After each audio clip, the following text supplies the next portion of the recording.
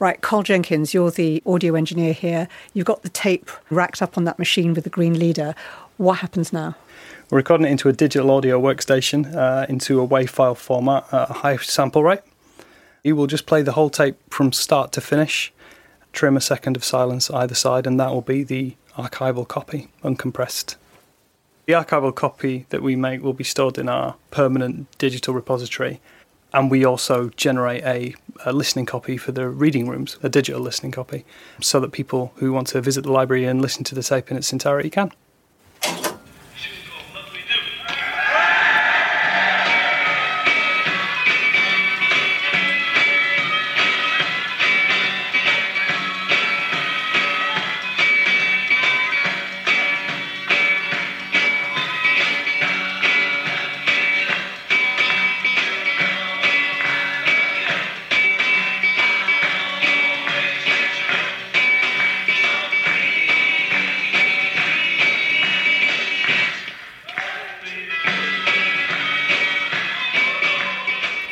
What's clear is the British Library is all about preserving the artefact in the best way. They're not cleaning up the tape.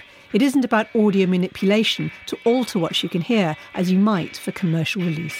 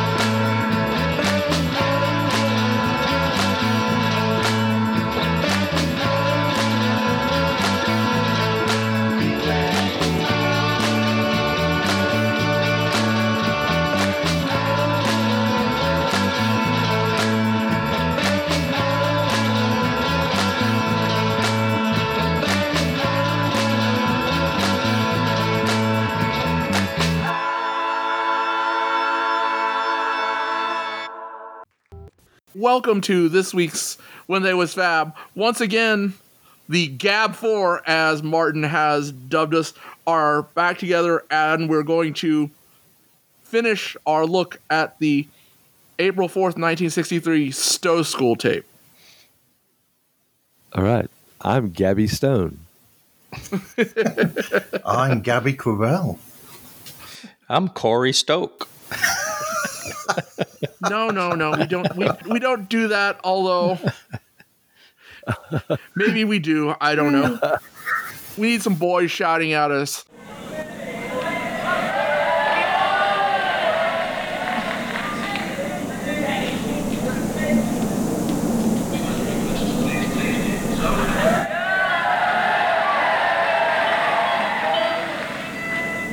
With maybe a couple girls in the back just to keep us honest. Let's see if I can do it. No, So last week, we talked a little bit about Ringo, and we talked a lot about the Stowe School tape, which was discovered. I would say it was discovered this year. It found its way onto the BBC, and it found its way into the British Library, and now it's found its way into our hands. This kind of reminds me of the old days of bootlegs, when you'd hear about the existence of something and you just sit there and hope and pray that this would come into your hands, and then you'd finally get it. Yeah, and this was a very pleasant surprise, folks. You could see this being something that in the 70s, John Lennon, if he knew it existed, he would really have jumped at a chance to get hold of this. You would like this one. He loved the BBC tapes, which he mistaked for the Decca audition. That's right. Yellow Matter Custard, and he sent the tape to Paul saying, hey, we were a pretty good band, weren't we? I haven't heard anything from Sean Lennon or Julian, for that matter, about what they think of it. Although, why should either of them really have much of an opinion? Or at least much of an opinion beyond what ours might be? I'm sure they've listened to it several times. You think so? I think so. Secretly, of course. Well, they put on fake mustaches and funny noses and found their way to the British Library. I'm sure they both have library cards from the British Library. They could be the source of the release or the leak. Who knows? Again, as we mentioned in the first half, there is something to indicate to us both from sound quality and from the presence of external noise and air conditioner or something that this is not a straight digital copy, although it's pretty good. That's correct. All right, so back into the show. Now, as you may know from listening to Front Row a couple of months ago, in April 1963, the Beatles played a concert like no other to an almost entirely male audience at Stowe boarding school. One of the boys, John Bloomfield, quietly recorded it and kept the tape for 60 years till he decided to reveal it.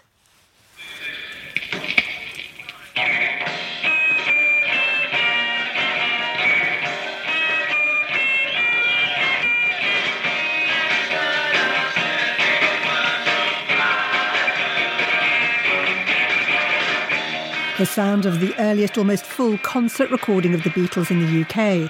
In that programme, we also heard how the band were taken for dinner afterwards in the tuck shop and joked with the girls present.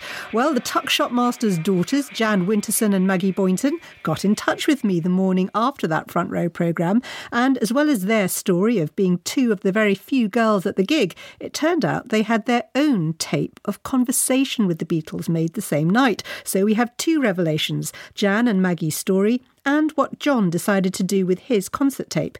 He didn't want it to disappear into a collector's vault, so I put him in touch with the sound archive at the British Library, which is about to celebrate its 50th birthday.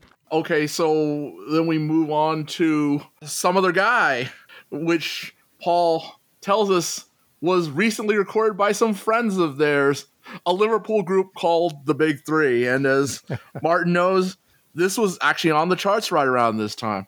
It was. Yeah. Big hit. A top 40 at the time? Yeah, it hit the British top 40. Okay. The Big Three did a cover? They did their own version of Some Other Guy. Okay.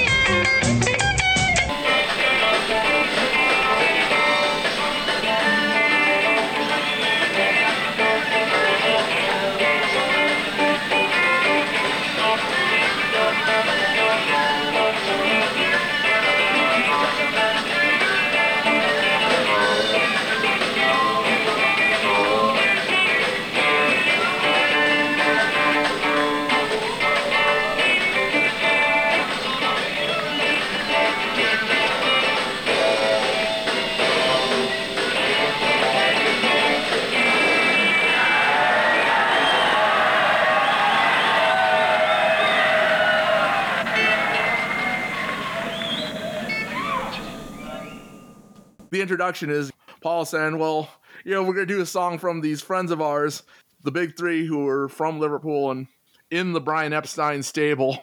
Although, again, John has to just come out, boo!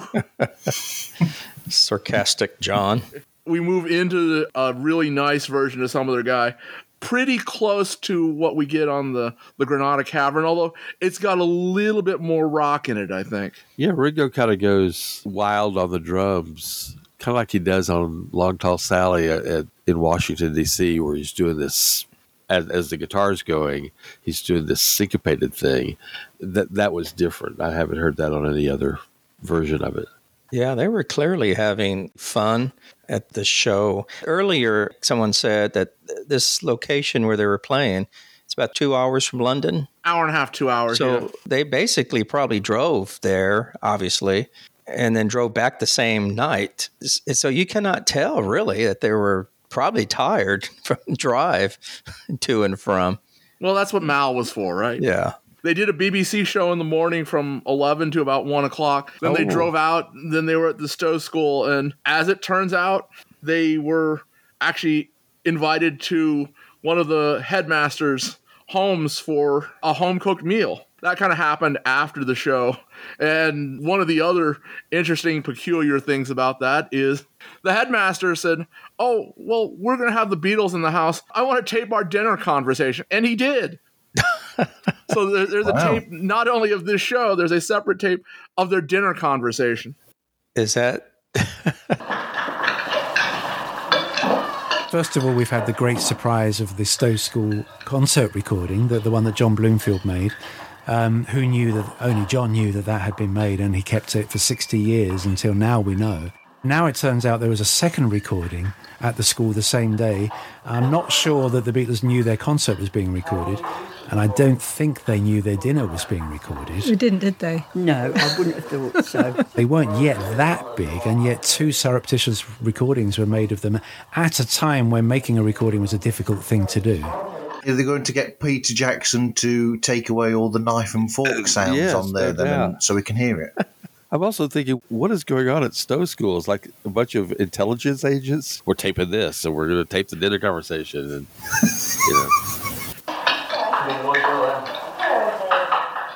You wait 60 years for an unheard Beatles recording, and then another one comes along, made on the same day and in the same place.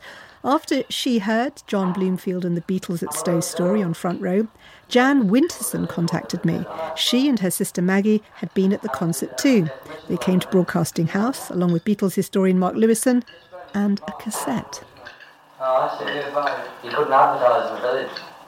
No, we see all these heads starting riots down. We were there because the Stowe boys who were organising the Beatles concert wanted somewhere for them to be fed after the event. So they came to our parents, my parents, Tom and Elaine, to ask them, would you mind cooking for them, which Mum was horrified about because they were a pop group and no, we couldn't possibly do that. But after some persuasion from my sister and myself, we thought it might be a good idea. So they got to cook the meal. We got to go to the show. So the menu you put on for them?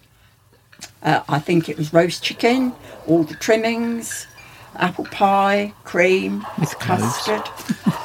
Yeah, so it was the whole caboodle. There was even wine on the table. Do you remember anything conversation that you had? I can't remember much conversation because I was so dumbstruck to be sitting next to Paul McCartney. He was my favourite at the time.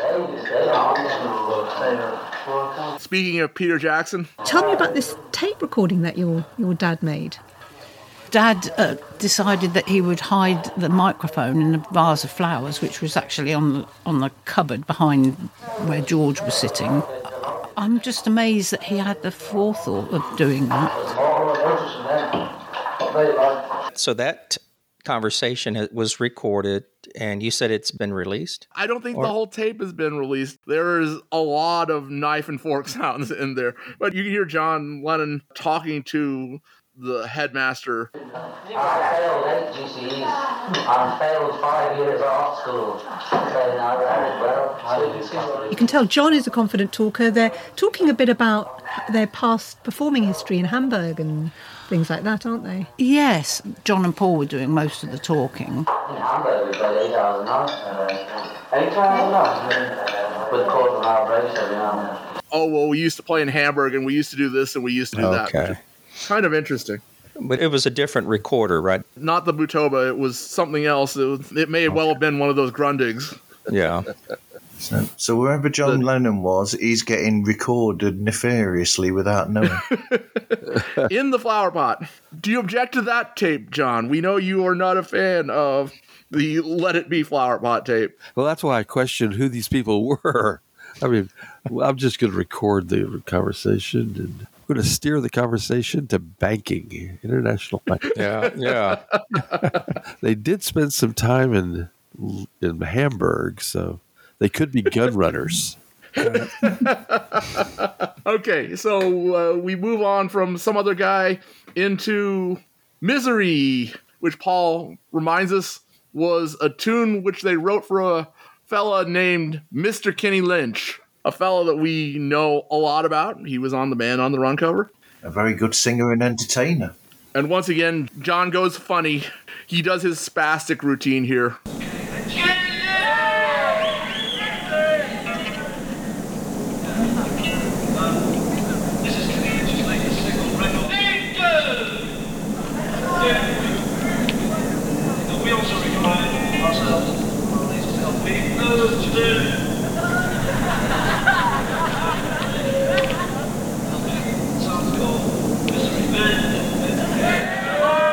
It's never a dull moment with John, is it? There's nobody there with jewelry to rattle, I'm guessing.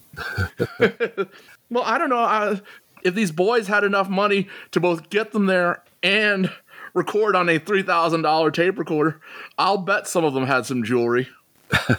Here is where you can hear girls screaming in the back of the room. Yeah, it's weird though, isn't it? It comes in partway through the song, and it's a weird opening. Maybe Brian paid some girls to scream. I kind of think that Paul went into the doe eyes, as we have described it, the panty dropping routine, and they just couldn't help themselves at this point.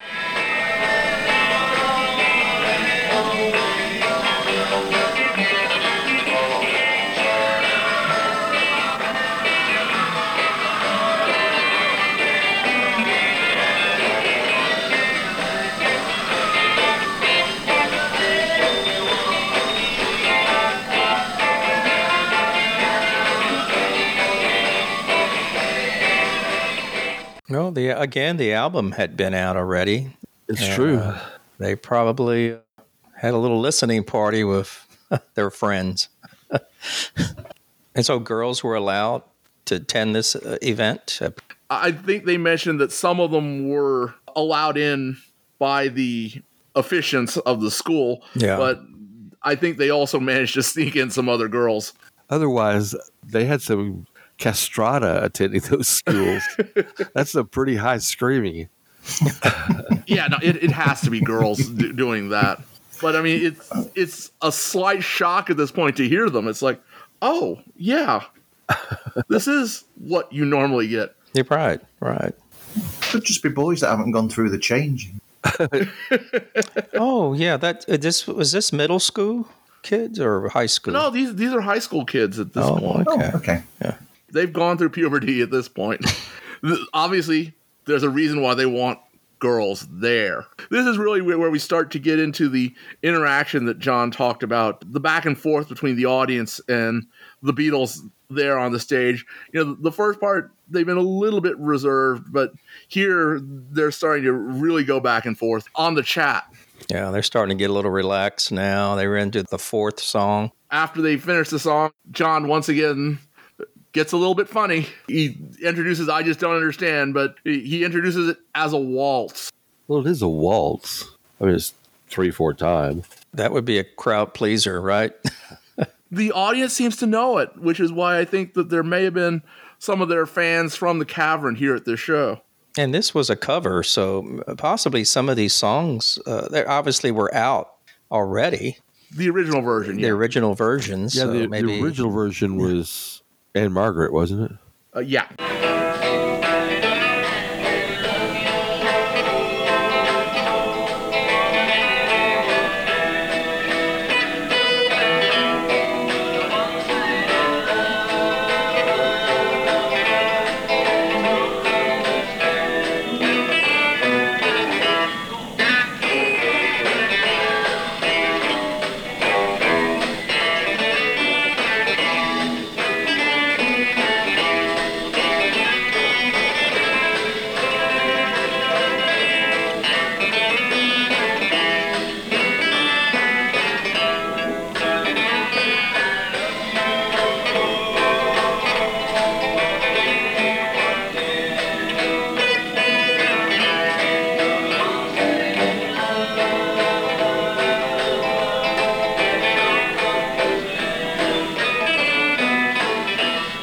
one of your favorites, right, John? I like this song a lot. In listening to it, I felt like Ringo, it's the sloppiest I've ever heard him play, really, because he's following the guitar line. And so his beats, this is towards the end of the song as it's building up, and it gets kind of messy. They record it later on in August for the BBC, and it's very much smoothed out, and so it works. This is a live version. Didn't he also mention that they hadn't played it in a while? Yeah, I believe so. I'm wondering if they've not played it with Ringo before this time. Possibly. It's possible. This was the first time that they really mentioned that this is a longer set than they've played in a while. John says, we'd like to do one we haven't done for a bit because we don't usually play this long. Right. This is the first time they realized, we are playing for an hour. We have to pull out some of our other songs other than what we normally do in a set. Yeah, and they don't typically rehearse. That could be the problem, too, with Ringo's. He was rehearsing on stage. Yeah, I would almost guarantee that's probably it. He's not that familiar with it. They didn't play it often, or maybe hadn't at all. Yeah, it's entirely possible. There's a lot of that in here. I mean, George's playing is great, but it's also ever so slightly sloppy in places. So, okay, that is followed by Shot of Rhythm and Blues, which is one that they all know very well. Right. And there was a problem with the tape, right, at this point. There's like a little dropout. There's a very brief dropout. No. I mean, not enough to really give you any issues with it, but yeah, there is a very brief dropout. He was changing his batteries.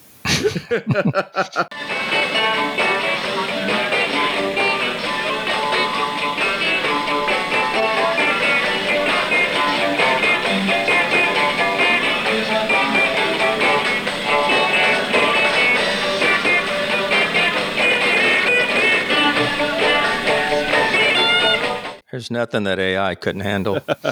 Exactly. Those D cells are a swine to change. Well, obviously he didn't do it because the tape continues slowing down. They had to speed correct more as the tape went on. But even at the wrong speed, it's so great. The performance is just so hot. Oh, definitely. We're about 20 minutes, so we're about a third of the way through the show, and we get to hear Ringo's Star Time. So apparently there was a lot of fans there, right? There was a big cheering. There's a big cheer for Ringo, yeah. Everybody loves Ringo.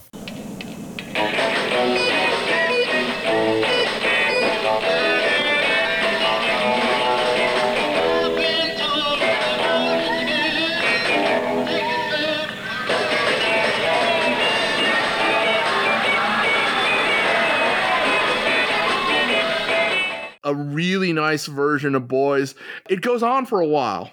It's not like the record, and it's not like the BBC versions where they fade out at the end, as it were. No, they seem to get into a vibe, don't they? Here they just play through. They're enjoying themselves with it. Yeah.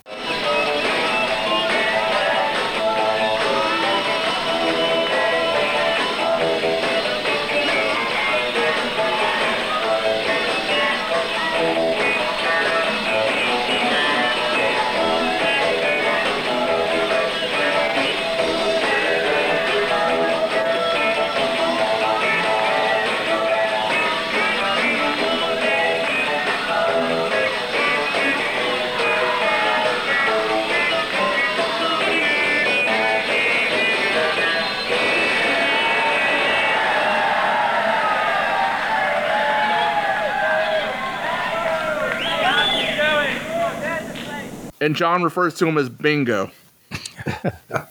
Is that before Eric Morecambe calls him that? It is. And then, of course, there's that Gilligan's Island with the mosquitoes. Bingo, Bango, that's Bongo, right. and Irving. Of course, when Paul's doing his introduction, he refers to him for our drummer to sing. Like, he had to pause. He couldn't really remember his name. Well, John tends to forget lyrics, too. Yeah. This may well be the best response they've gotten so far, although that's about to change. The boys definitely enjoy Ringo singing something. Yeah, definitely. Yeah.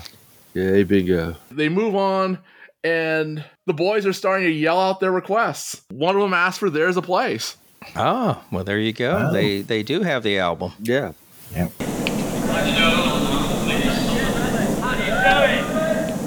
And we get the first time that someone shouts out for "How do you do it?"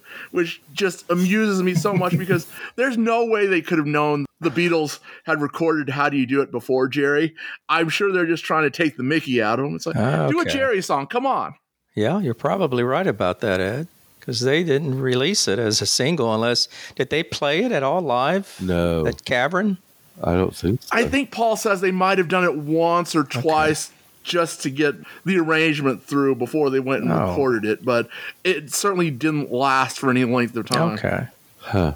That may be why John said that they couldn't have gone back to Liverpool having put that out as a single. Maybe they played it. It didn't go over very well. Ringo gets a second number, 2 consecutive numbers. Quite possibly the only time in the Beatles that we really get Ringo star time. Back to back, Ringo. Yeah. He introduces himself like, I'd like to do another one now, make you suffer. So what it is Matchbox. I find this interesting because we'd always kind of thought that Matchbox was a John song until they just gave it to Ringo. So this is April. It's July when John does Matchbox on the BBC. Had they planned to give this to Ringo, or was it, we don't have George singing, so we got to have Ringo singing something else? Oh, Ringo, what do you know? That can be possibly what happened. Give Paul and John a break, you know? Yeah, because George isn't going to relieve them. That's true. It's a little bit rockier, although it is fairly close to the John Lennon BBC version in arrangement. Yeah. You know, which is different than the countryer version that they do when they actually record it for real. With Ringo. With Ringo, yeah. Shout out to our friend Kent Blasey in the country show we just did. He's going to owe us one when he starts recording with Ringo.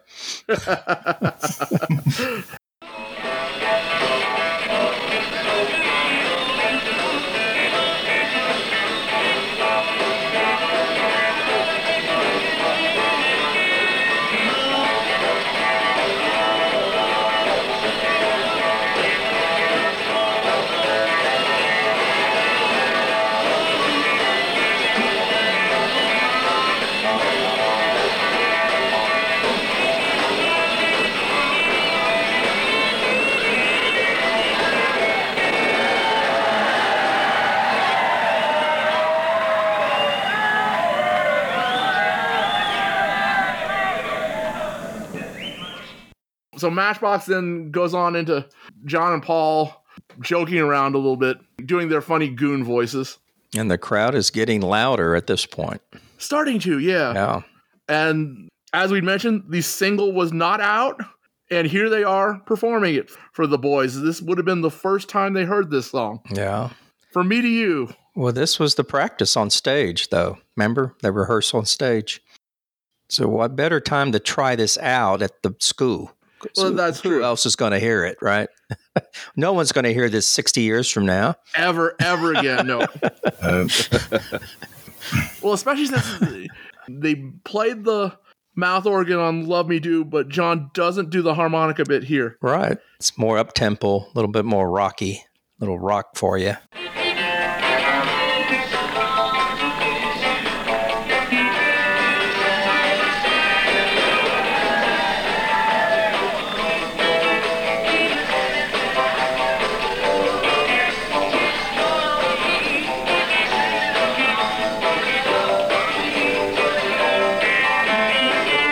In my notes, I put happy. It's an enthusiastic rendition of that song. It's well performed, and it's well received.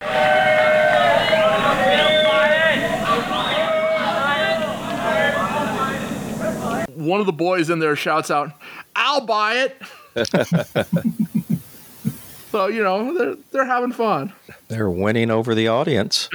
They started out the show a little bit reserved, and by this point, the boys are very definitely getting into the show. Wasn't the harmonica actually an overdub in the studio as opposed to on Love Me Do, it was done while they were recording it live? I believe so, John. Yeah, I think the harmonica was overdubbed. Yeah, and I don't think John would have had a harness at this point, so it would have been difficult for him to have done the harmonica and the second guitar at the same time. They hadn't seen Bob Dylan yet, so. No.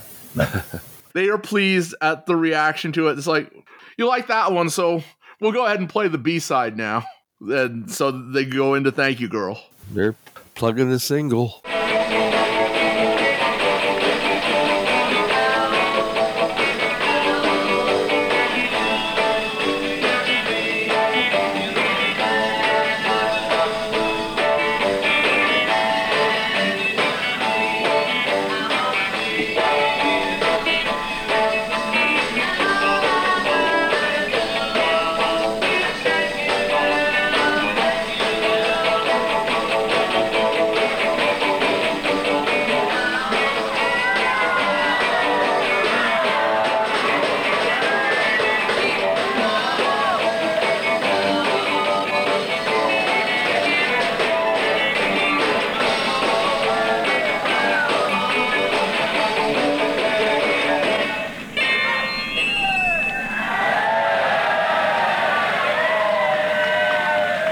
Thank You Girl ends with a nice little strum of the guitar from George. Again, something which isn't on the record, and they never played again on the BBC. Okay. And we also get a little bit of feedback. This is a place where you might want to look for the AI'd version of it, because it is much more pleasing to the ear not to have this loud squeal of feedback.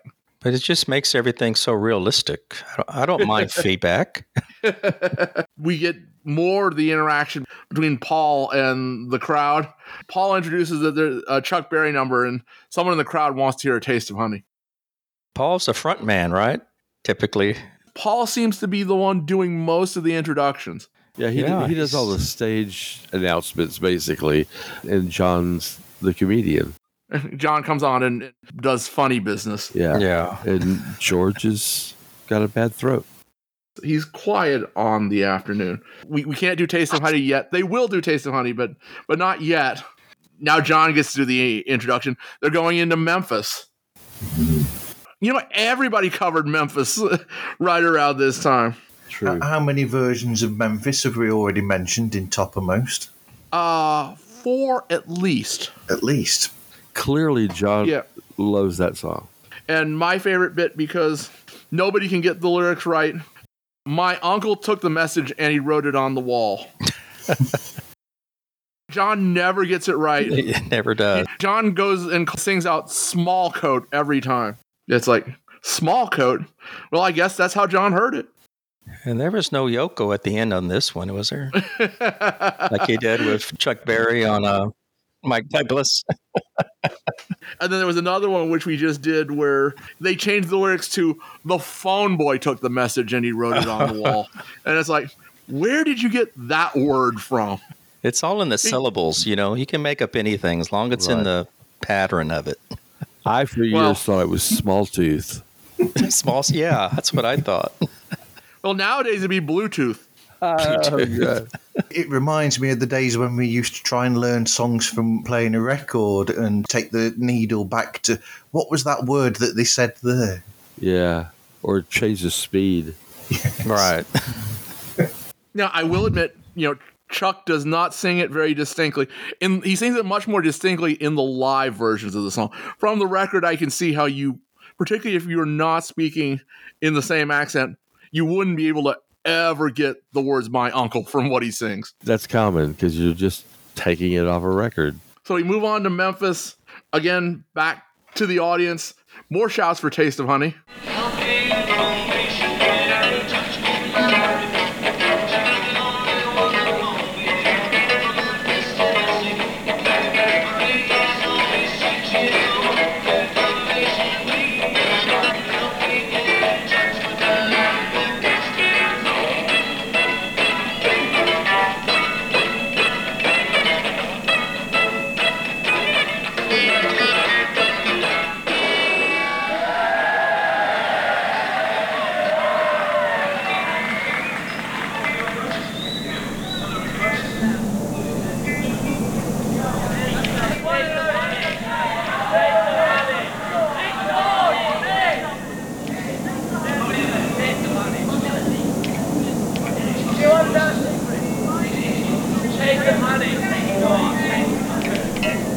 So they really wanted to hear that song, did they not?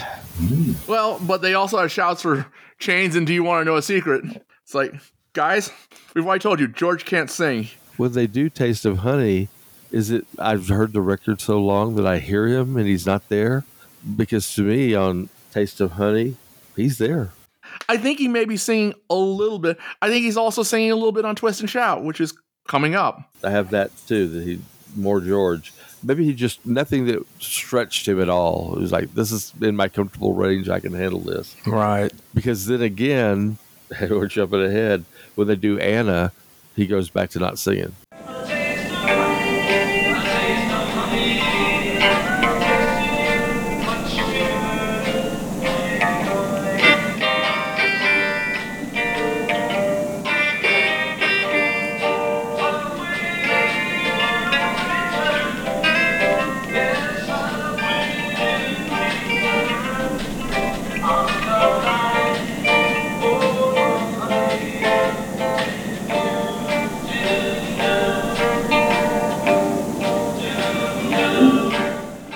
The crowd is actually mostly quiet, and this is one of the best sounding songs on the tape in terms of fidelity. The Taste of Honey, yeah. So, all right, we come out of that to yet more requests, Twist and Shout, and There's a Place. And that's when John says, we have a request for Twist and Shout, which happens to be the next song. Then you do hear a little bit of George talking in there, saying something about he can't sing. That he's got no voice. Which that's kind of an excuse, right? Because he's going to attempt to sing the backups on this, right? I guess.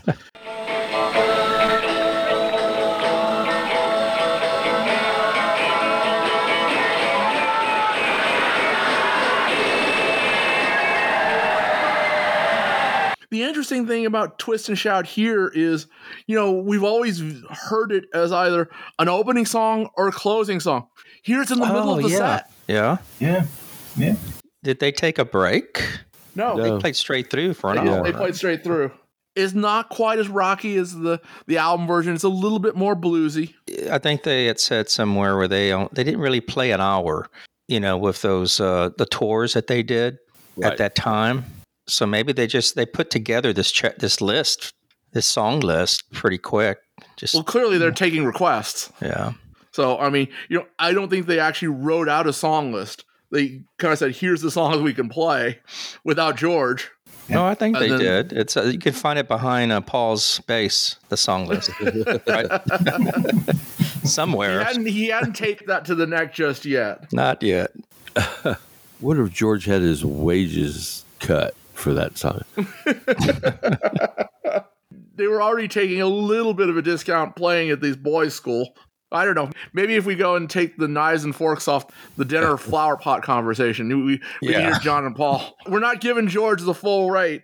Too bad we don't have a tape from the band room. John's like, we're not doing this again. Given the fact that they are taking these requests, I think they really didn't plan out a set list for this show. Okay. What this sounds like to me is they did a couple of TV versions of Twist and Shout where they didn't do quite as raucous. I mean, granted, we don't really hear John's lead, so we can't say for certain, but it seems like they were going for a slightly bluesier feel. Again, okay, this is the middle of the set. We don't want to blow our wad just yet. Was this the full length version of the song, or did they cut it like they did later in concerts? It's full. Yeah, I think it's full. Is it? Okay.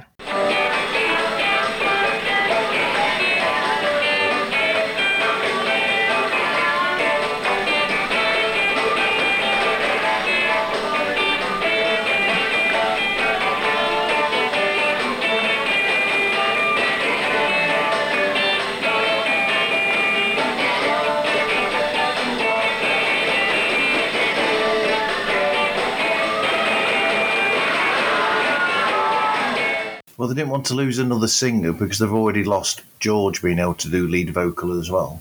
Yeah. Maybe if they had planned this to be 2 half-hour sets, so maybe Twist and Shout was intended to end the set. That's a possibility as well, because Paul announces, sorry, we thought we'd be doing 2 half-hour spots. And once again, Paul forgets the name of one of his band members. He refers to John as Tom. Well, you know, Tom Tom's Lennon. had a request. good old Tom Lennon. Tom Lennon. Tom Hunyadi, right, Marv? Yes, Tom Hunyadi. Yes. A request for Anna, and Paul calls it out, and somebody in the audience is shouting for George. Right. A male member or a female member? We can't tell, but somebody is shouting. I would say male from what I can kind of hear. A really nice, soulful version of Anna. But there's no backing vocals on this song. Yeah, not really. Well, none that's audible, at least on the tape. But I mean, we can usually hear at least something if it's going on. But if George wasn't going to sing, then it would have been stupid for Paul to be, because all their parts were harmonized. Yeah.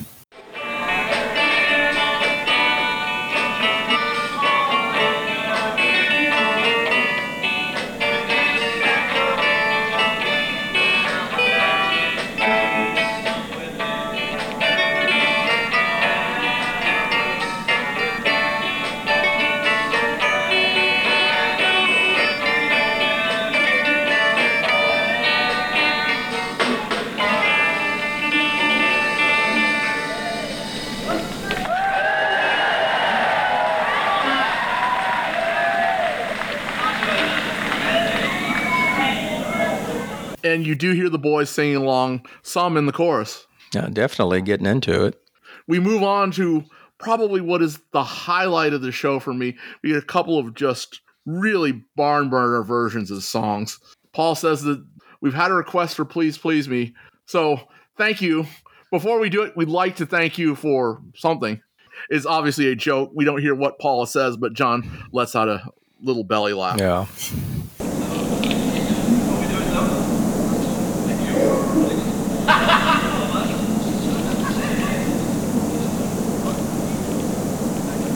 Yeah. And they go into Please Please Me. Right. I was pleased with this. This may be one of the best live versions of the song that we have. Yeah, it has a great intro with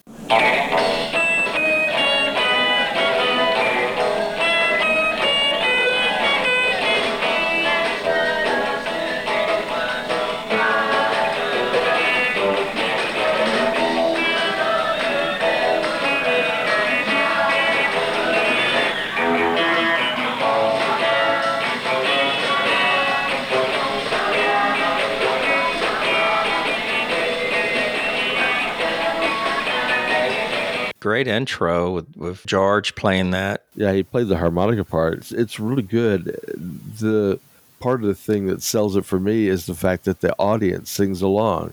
You know, this was their hit. What I felt like listening to it is like, who said this didn't get to number one? You know? Well, I've said it, but right. But the fact is that audience knows that song and they all sing along with it.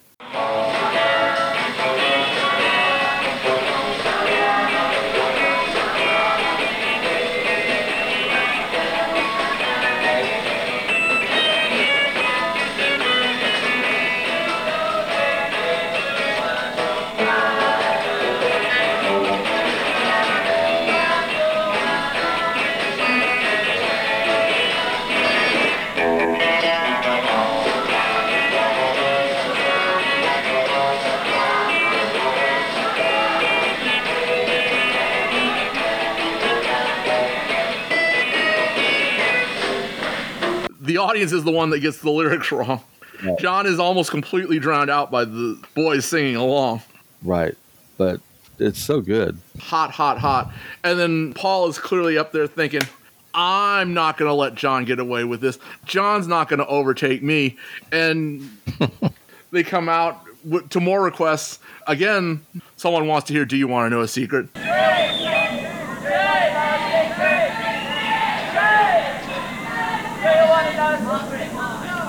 No, George is not singing tonight. Yeah. Paul knows what he's going to do. We'd like to carry on with a tune recorded a long time ago by a fella named Chan Romero. If you've heard of him, the audience has no idea who Chan Romero is. Right. There's like one guy in the audience who like shouts out for Chan Romero. And so Paul's like, well, don't worry. It's called the Hippie Hippie Shake, which, oh boy, is Paul's Long Tall Sally voice in Oh, full yeah. throat here.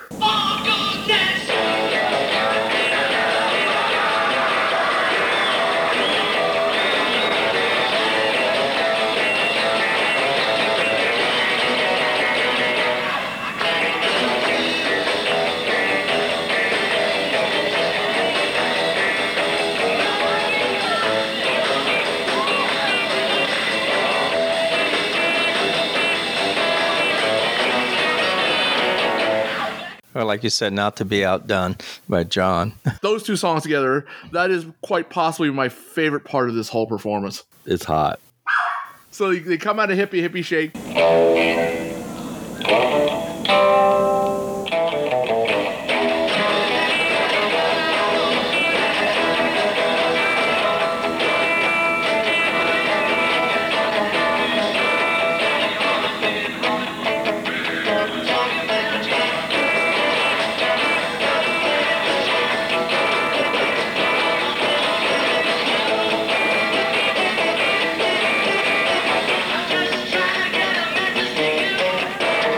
There's a bunch of songs that they do in this era that they're kind of like the hidden LP. You know, the LP that could have been with all those songs like Hippie Hippie Shake and Talking About You and Some Other Guy, Monkey Business. Oh, that would have been a great early Beatle album. Right. Yeah. Really great. They've got 4 years. I would love to see them clean up this tape and this be the bonus disc on Please Please Me when we get it. That's a nice thought. You know, we've got enough of the bass vocal that if they had to AI the vocal, I would take that. Yeah, they wouldn't take much, I would think. All you really need for the fake vocals to sound convincing is you need the cadence of the original performance, which we've got here. Matter of fact, John, you can go ahead and start with the bass dubs right now, right? No one will ever know. Talking About You. Yeah. So, again, more requests. The boys are out there shouting for Long Tall Sally, There's a Place, Ask Me Why, and P.S. I Love You.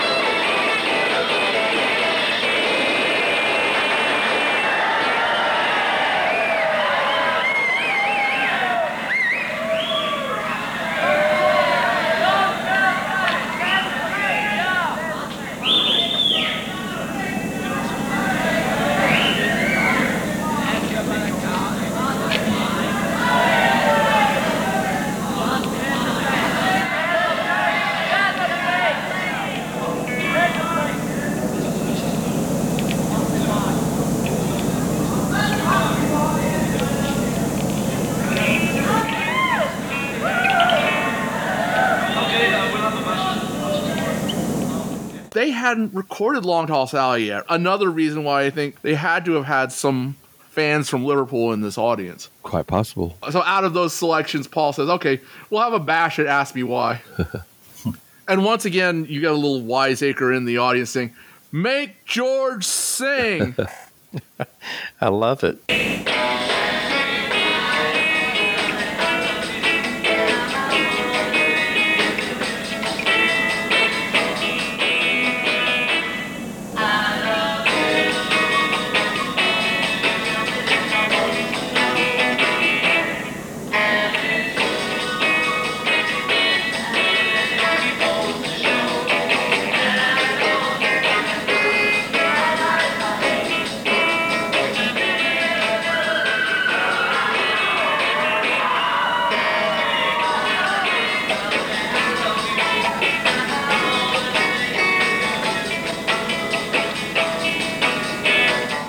As you were talking, I had this thing flash in my head of having gone seeing a bunch of bands that were good, but they weren't really famous.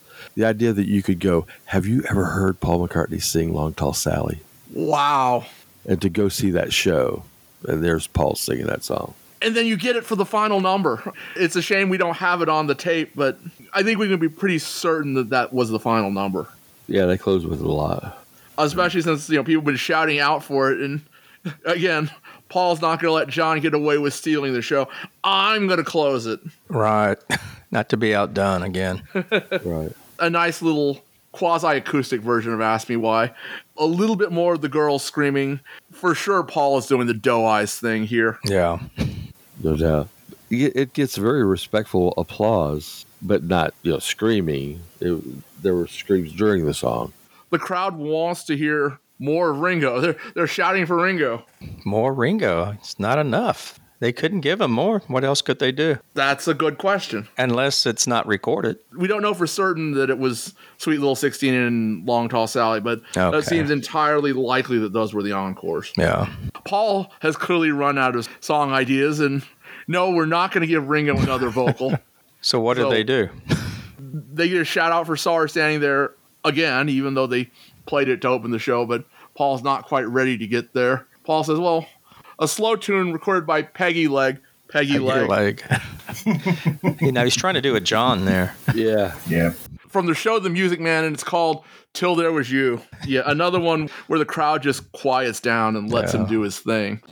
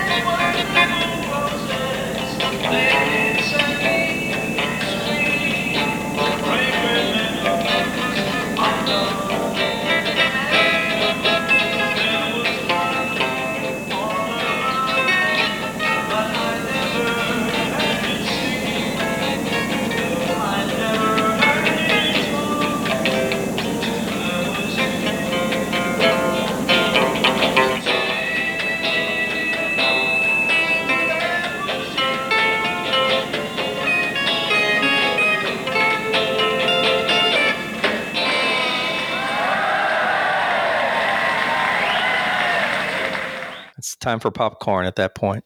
Restroom break. Restroom break. Oh, come on. Well, I saw that in '89 when Paul did Ebony and Ivory. Restroom break. Dear me. Poor Ebony and Ivory. They get no respect. And so Till There Was You ends, and the wiseacre in the audience comes back up again and shouts, how do you do it twice?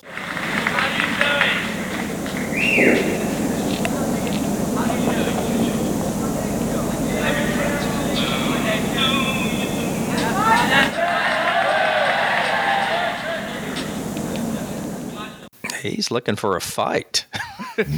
Now, is that John who just does that, how do you do what you, and then he just cuts it off? Or is it somebody in the audience? I can't tell. I think it's John. That's the sort of thing that he would have done. John's sense of humor. Yeah. That's my thought. And then he makes a comment, well, they don't do any of our songs, so we're not going to do any of theirs. Well, there you go. It could have very well been John. So that goes into money.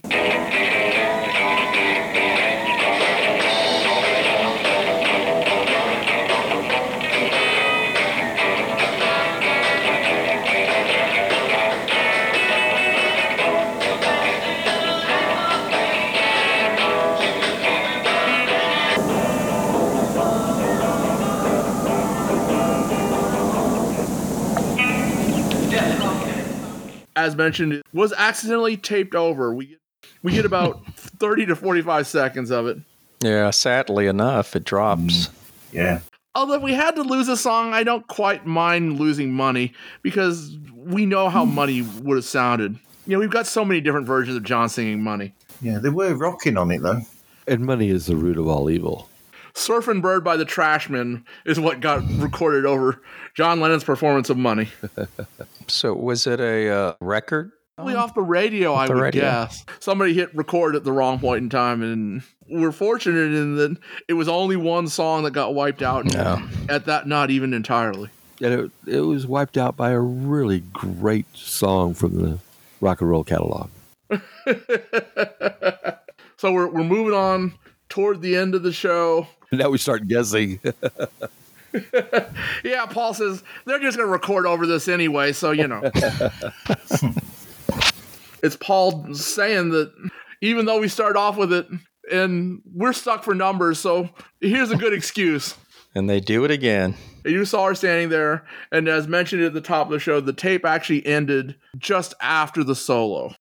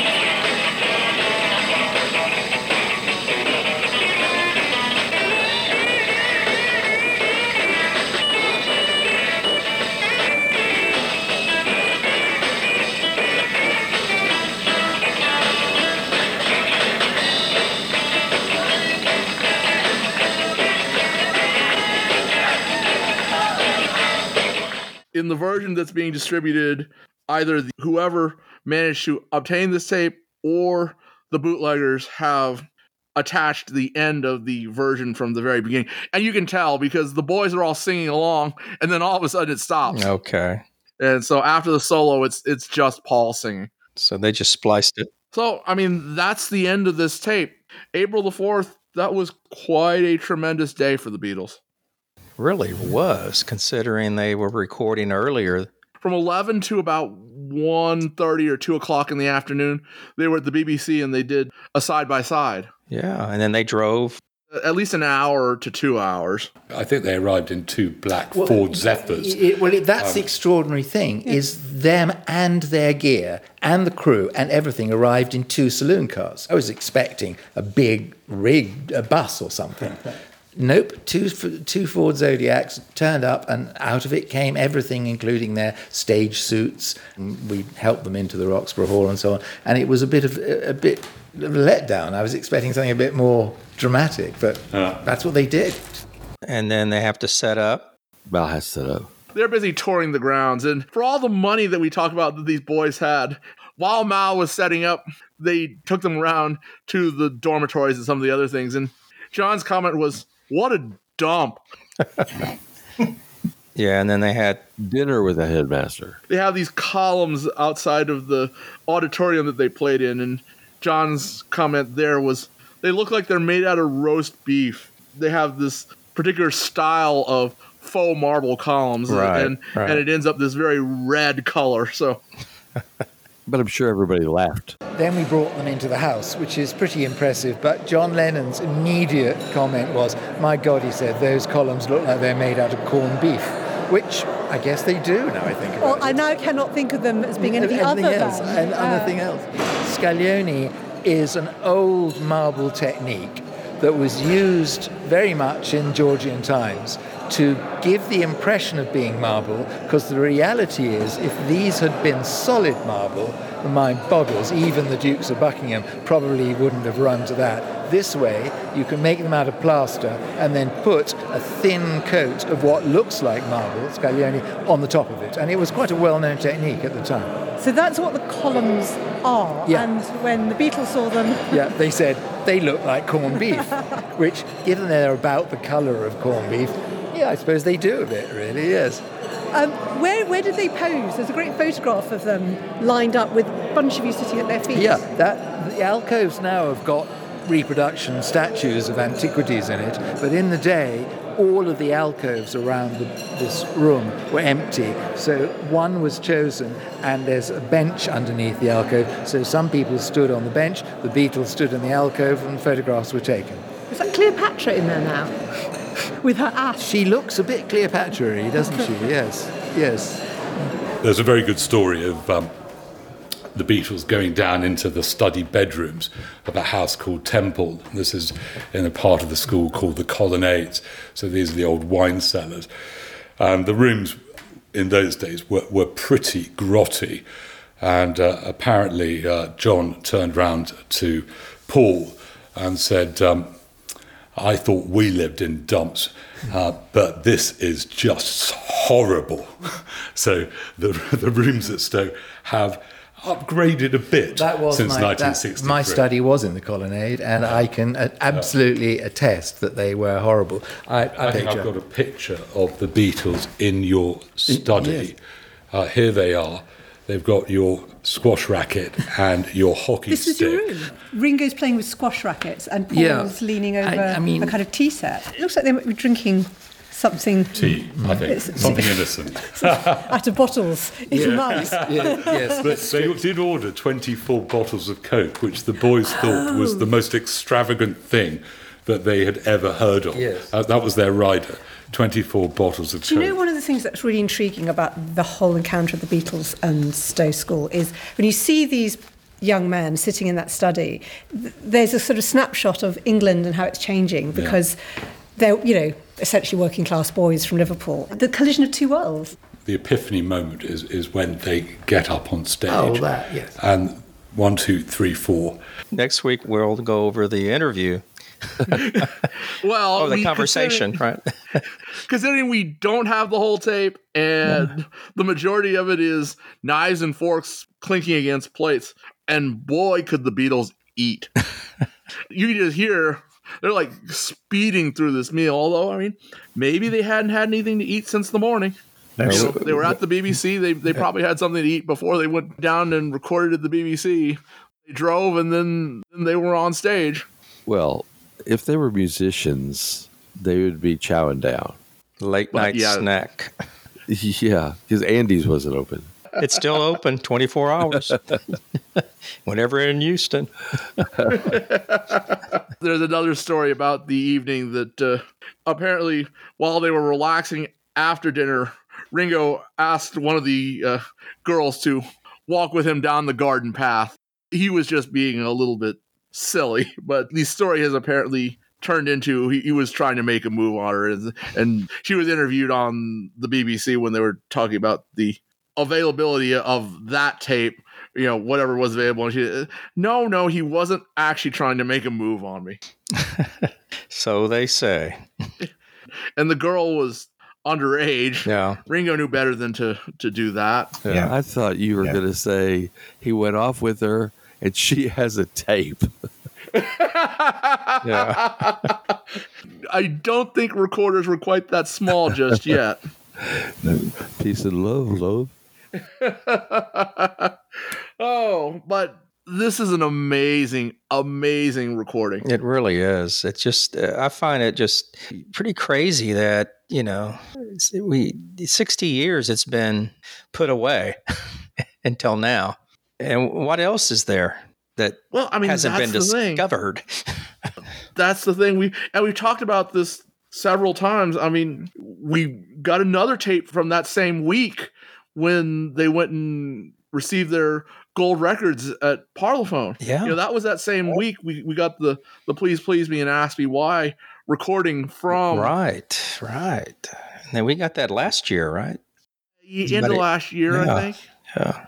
That is professional quality, but it's like, wow. Well, grandkids, great-grandkids, look up what's in those old drawers and boxes in storage. No telling what you'll find. Well, okay, so George couldn't sing. What would George have sung if he could have been singing? Do You Want to Know a Secret is the obvious choice. Yeah, that would be one. Chains would have been one. Yeah. For sure, Chains. What about Hey Good Lookin', which was one of George's feature songs, and it's a shame that he wasn't able to sing that. That is one of the songs that we don't have. Yeah, I was going to say we don't have that one. I mean, and he sang it given the opportunity throughout early 63. Well, we know it's going to be on the box set in 2026. George with Hey Good Lookin'. Well, It would be nice if that still existed. Some of the other songs they might have done, which we didn't get to hear. If You Gotta Make a Fool of Somebody, that was one of their big songs right around that point in time. Yeah. Well, an interesting one would be, because of George's voice being like that, do you think that some of the numbers that John and Paul did might have altered so there were more songs with backing vocals or prominent backing vocals, because then George could have helped to fill out the backing vocals more? It certainly could have been. You remember, Martin, we were talking about that there was a series of shows in March of 63 where they had to perform as the Threedles. Yeah. Because John wasn't able to perform. Yeah. Oh, yeah. Yeah. It's also kind of interesting that they had enough versatility to be able to do that.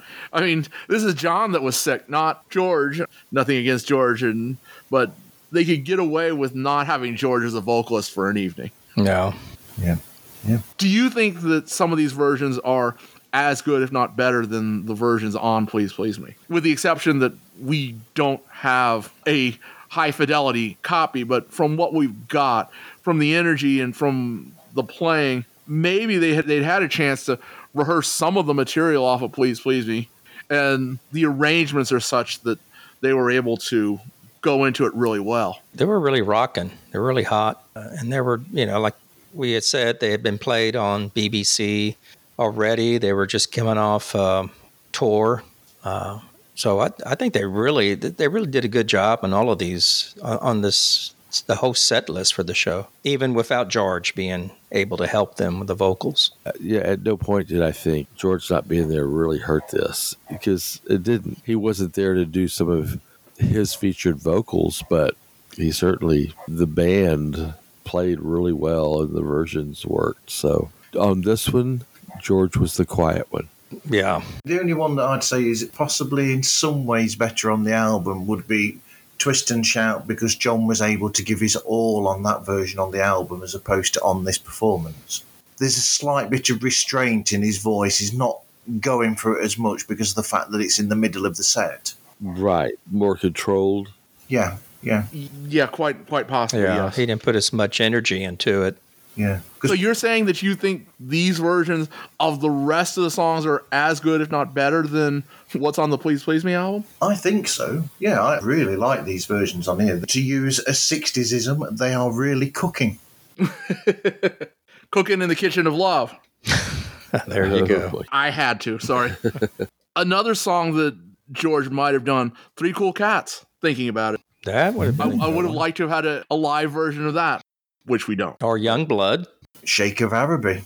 Oh, yeah. How long did those stay in their regular set? When they got to do their own show, they were still there pretty much by this point in time.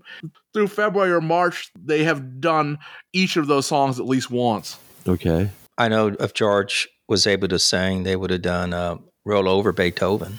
Well, it was recorded in 63 for the album, right? Weren't they doing it in Hamburg?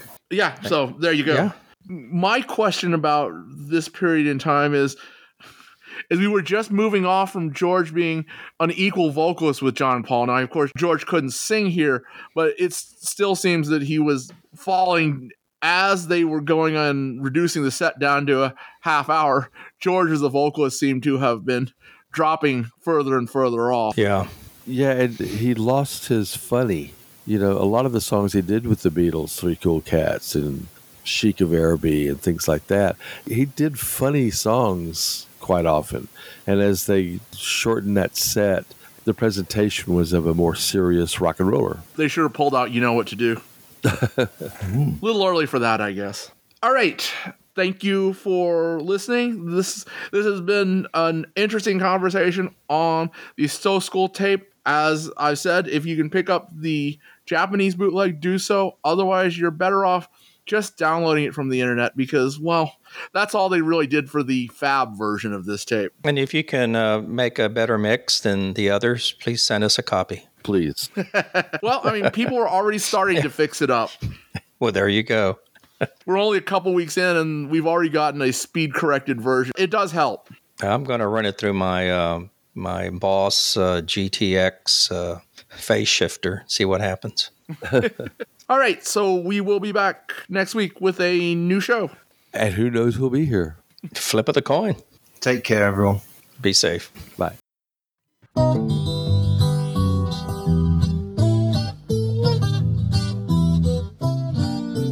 Subscribe to When They Was Fab on iTunes, Podbean, Stitcher, or wherever finer podcasts are found.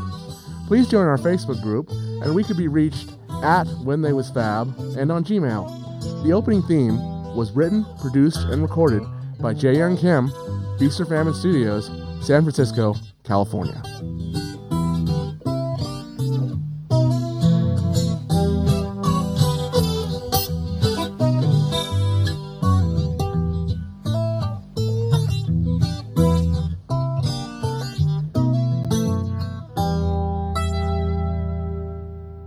Please, please me.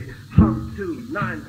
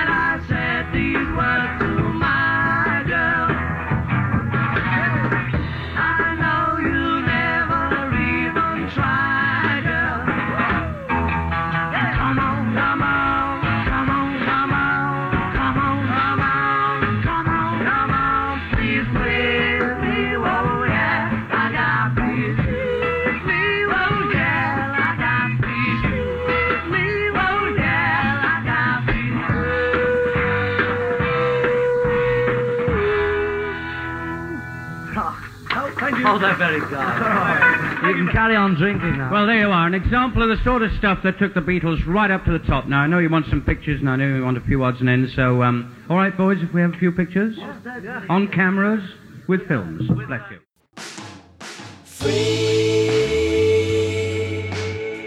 I tell you one thing, there's sickness going on, and there's some good people doing work in hospitals, but they got no bread to do it on. Not only are they working in a miserable condition with sick people, but they're scraping the barrel for funds to keep going. Turned up nice again.